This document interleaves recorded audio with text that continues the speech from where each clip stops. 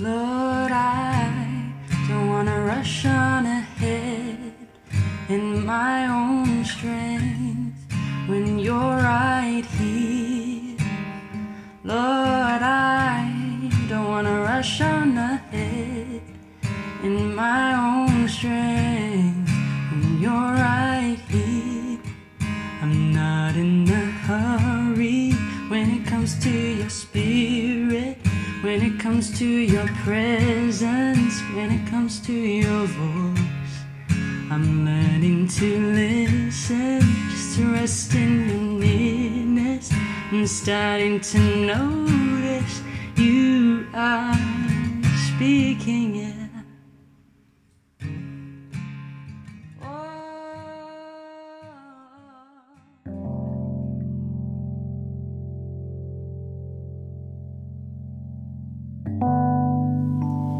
My dear brothers and sisters of Central Vineyard, there's likely some mixed experiences of lockdown amongst you. Some of you may love it as a temporary outpost from the busyness of normal life. Some of you may hate it as it means you can't do the things you love. We can't go to work or hug those close to our hearts. For many of us, this is a time of waiting. Waiting in the uncertainty for whatever comes next. Waiting for things to go back to the way they were. Waiting on the world to change, as John Mayer sings. But what value is there in waiting? Is there something to be learned in the not knowing? What if this is the perfect time for God to grow in us one facet of the fruit of the Spirit? Today, I write about patience. Maybe amidst much uncertainty, this is the last thing you want to hear today. But as with all fruit of the Spirit, patience is not its own virtue. It is a manifestation of love. Patience is love long-suffering. It is love untiring, persevering through the storm and the flood. It is love going the long way. It's love waiting. Let's paint the picture of our current reality. Patience is love long-suffering while trying to work with the kids at home. It's being okay with continual interruptions because your heart is tuned to the spirit of peace. It looks like being a non-anxious presence in a meeting room that's wrecked by the uncertainty of doing business in a post-COVID world. Patience fleshed out is being in a situation of stress without getting wound up because you're resting in the knowledge that God is in control. And we're all pretty bad at that, aren't we? We live in an instant culture where we hate waiting. We hate standing in queues, we hate being on hold, we hate the traffic. We get annoyed when our Uber Eats takes more than 30 minutes to arrive. And we hate lockdown, waiting for our lives to restart again.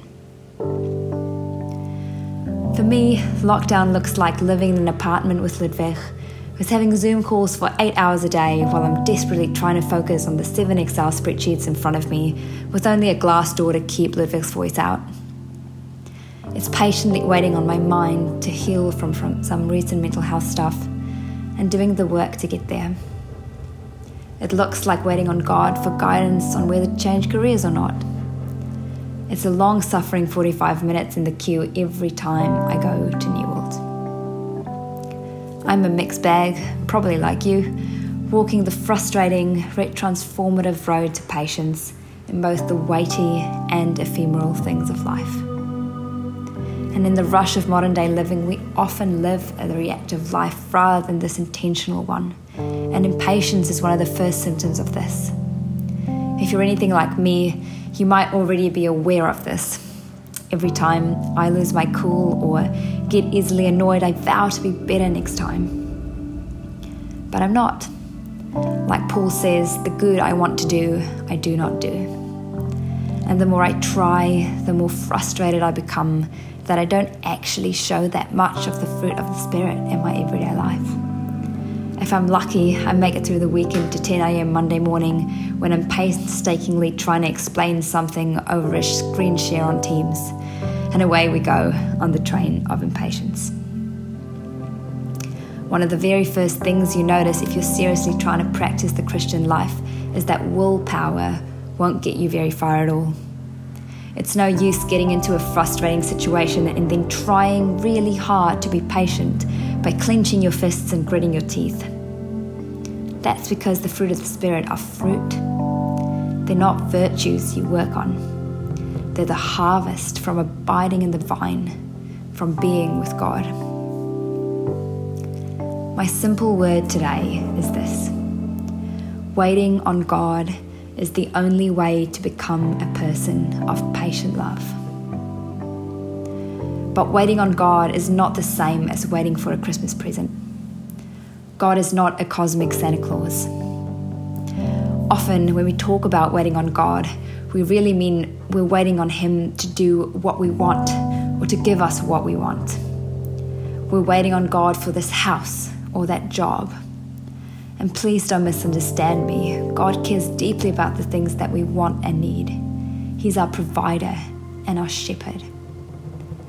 But getting what we want is not the purpose of a life following Jesus. The Christian life is one of knowing God intimately, that we would become one with Him. It's a life of being loved by God, so that over time we become like Him and participate in His kingdom. Imagine you're waiting at a coffee shop for a friend, and when they arrive, you ask them to pick up the tab, and then you leave. What's the purpose of your friendship? To wait on the Lord is not to wait for His Christmas gifts or to leave as He arrives. It's to sit down with Him, to treat Him like you would a good friend, a lover. It's to wait on Him for who He is, not for what He can do for you. There's a difference. Mother Teresa was once interviewed on prayer. It went something like this. The interviewer asked, "You say that you pray all the time. What do you say to God, Mother Teresa?" And she answers, "I don't say anything. I listen." The interviewer says, "Well, then what does He say to you?" And Mother Teresa says, "He doesn't say anything. He listens." There was a fairly long pause, after which Mother Teresa said, "And if you can't understand that, I cannot explain it to you." Prayer does not always mean saying a lot of words. It can also mean to wait on God by simply listening. Waiting on God is slow work. A word on each. Firstly, it's slow. God is not in a hurry, and if we want to meet Him, neither should we be. Perhaps the perfect illustration of waiting is the song by Will Regan, "I'm not in a hurry when it comes to your spirit, when it comes to your presence, when it comes to your voice. I'm learning to listen, just to rest in your nearness, and I'm starting to notice you're speaking." But why so slow, God? In the book of Isaiah, God told Hosea to marry a prostitute. This was representative of Israel's relationship to God, running away to her other lovers time after time. Yet God kept waiting. And why ask Hosea to do this? It's one thing to understand this theoretically, but Hosea knew this practically. Day after day he woke up, not knowing whether his wife was with him or with another man, and he loved her. He learned day by day what it means for love to be long-suffering, to wait for his wife, to take her back again and again. Hosea understood through this hard life how God felt about Israel, how He grieved for her, how He loved her so deeply that He kept waiting for her. What a picture of God's love. He loves so deeply that He would wait a lifetime for us to run back to His arms. And was this a waste of Hosea's life? From our time-poor, make every minute count mindset, absolutely. We're conditioned to believe that a day not enjoyed is a day wasted, and that suffering has no purpose. But brothers and sisters, what if waiting has a purpose? Hosea's life of waiting taught him one of the greatest lessons of all, that love has a different pace. It's slow. It's long suffering. So how do we renovate our heart into one of patience? How do we rewire our easily provoked minds?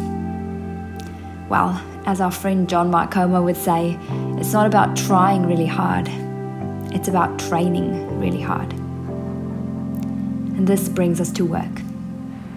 Waiting for God is slow work. Training for something takes mahi.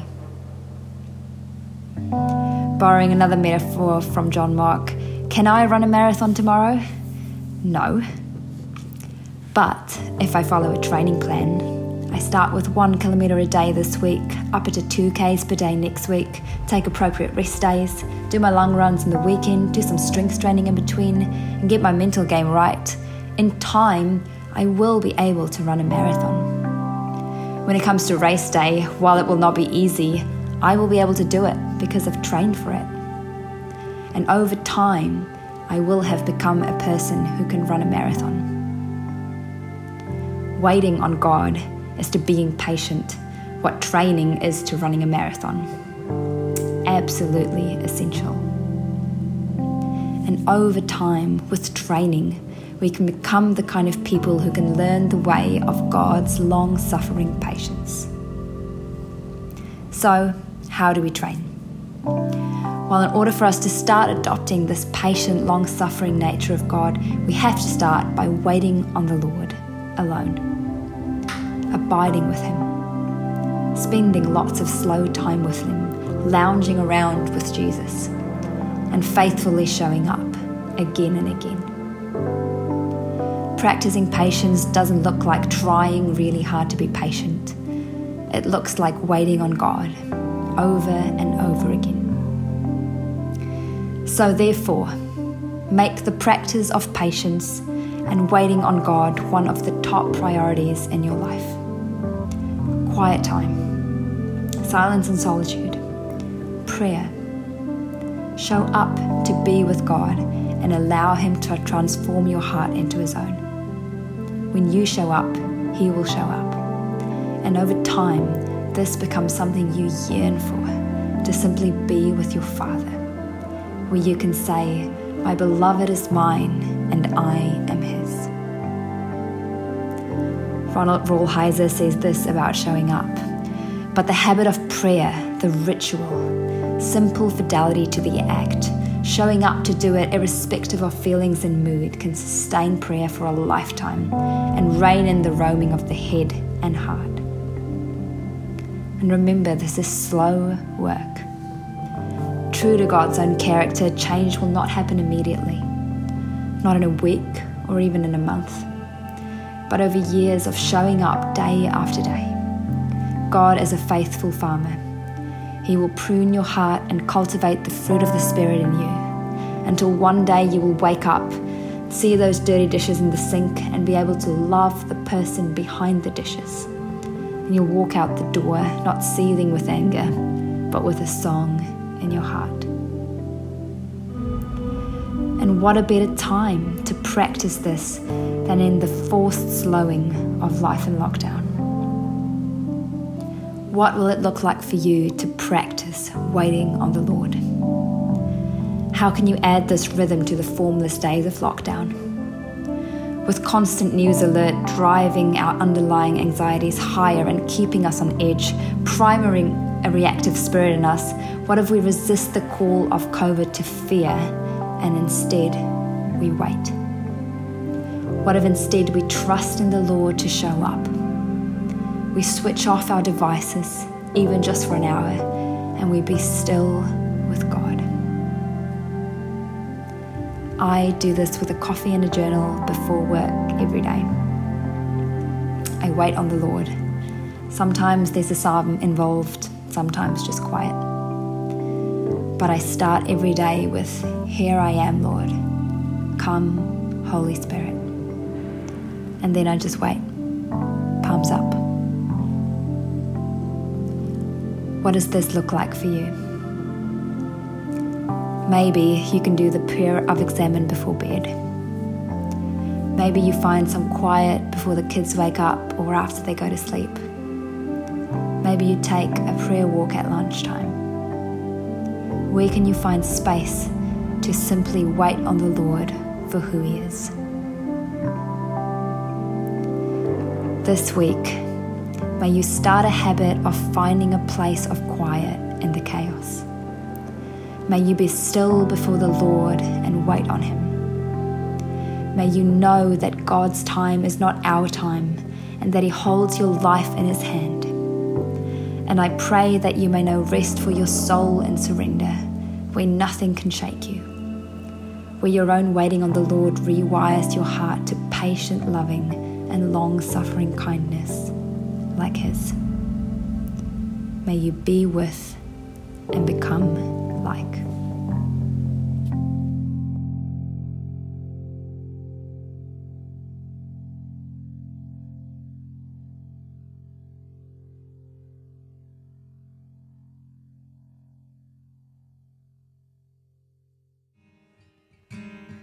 Lord, I wanna love like you. I wanna feel what you feel. I wanna see what you see. Lord, I wanna love like you. I wanna feel what you feel. I wanna see what you see. I'm not in a hurry when it comes to your spirit, when it comes to your presence, when it comes to your voice. Yeah, I'm learning to listen, just to rest in your nearness. I'm starting to notice you are speaking. I'm not in a hurry when it comes to your spirit, when it comes to your presence, when it comes to your voice. I'm learning to listen, just to rest in your nearness. I'm starting to notice you are speaking. Oh,